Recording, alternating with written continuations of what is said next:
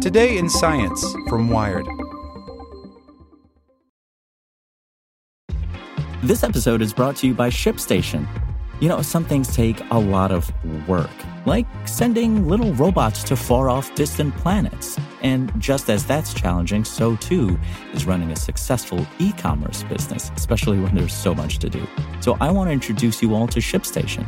Now, I love using ShipStation because of its easy-to-use dashboard, which makes managing orders and printing labels a breeze and super smooth. Oh, and the customer service is just out of this world.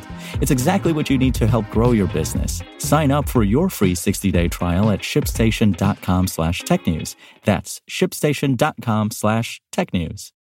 Want to learn how you can make smarter decisions with your money? Well, I've got the podcast for you.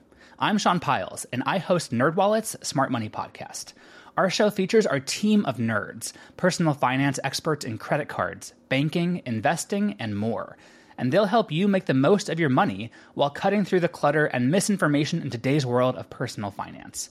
You'll get clarity on strategies to help you build your wealth, invest wisely, shop for financial products, and plan for major life events.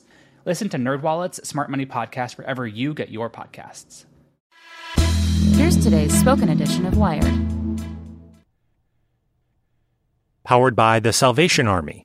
With just 20 giving days until Christmas, there's never been a better time to join the fight to make Christmas bright for those in need.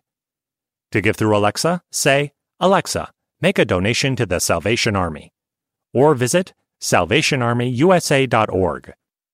Thousands of unstudied plants may be at risk of extinction, by Gregory Barber.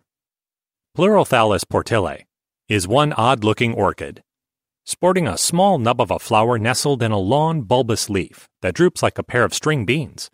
It's considered fashionably drab by collectors.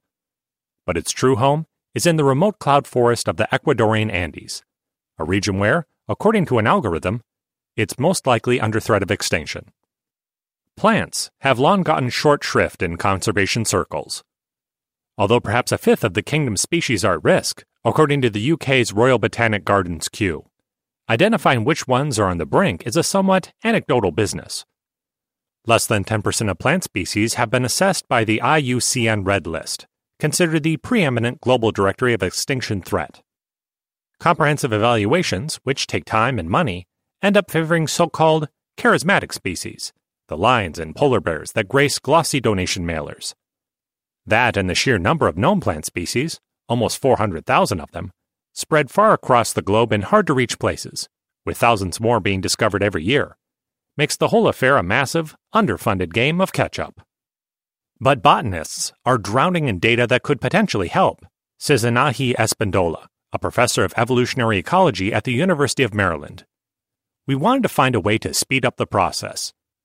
In a study appearing Monday in the Proceedings of the National Academy of Sciences, she and her co-authors used reams of data to predict the status of 150,000 plant species whose vulnerability is currently unknown. Professors, curators, and citizen scientists have long gone out into the field in search of plants common and rare, returning with meticulous records of their observations that pile up in public databases. Data is available to varying degrees for hundreds of thousands of plants.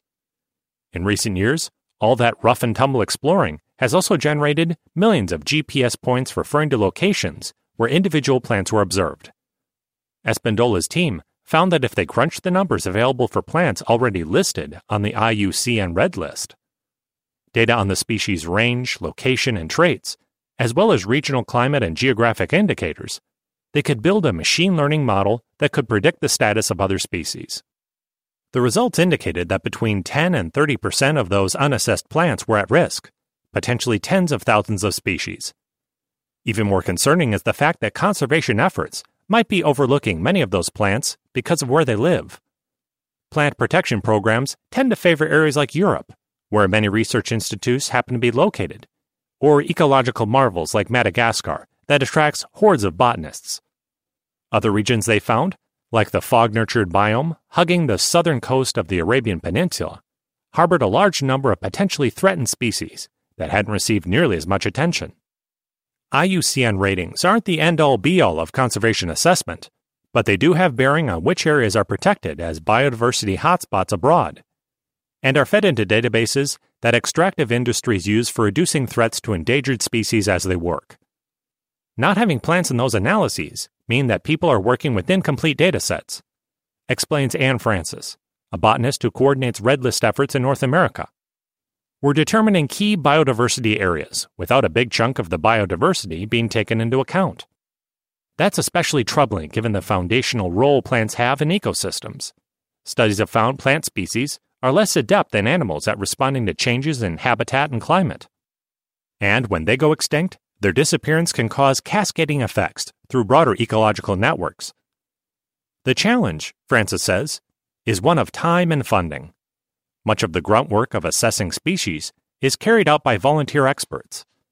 And by necessity, current conservation strategies tend to focus on large pushes to study a single category of plant. The IUCN recently completed an inventory of the world's cactuses, for example, and is currently working on trees. Or focus on those with salient uses, like medicinal plants and the wild relatives of common food crops. But Espindola argues those strategies can end up shuttling resources away from plants most in need of conservation. Machine learning predictions aren't a replacement for those on-the-ground assessments.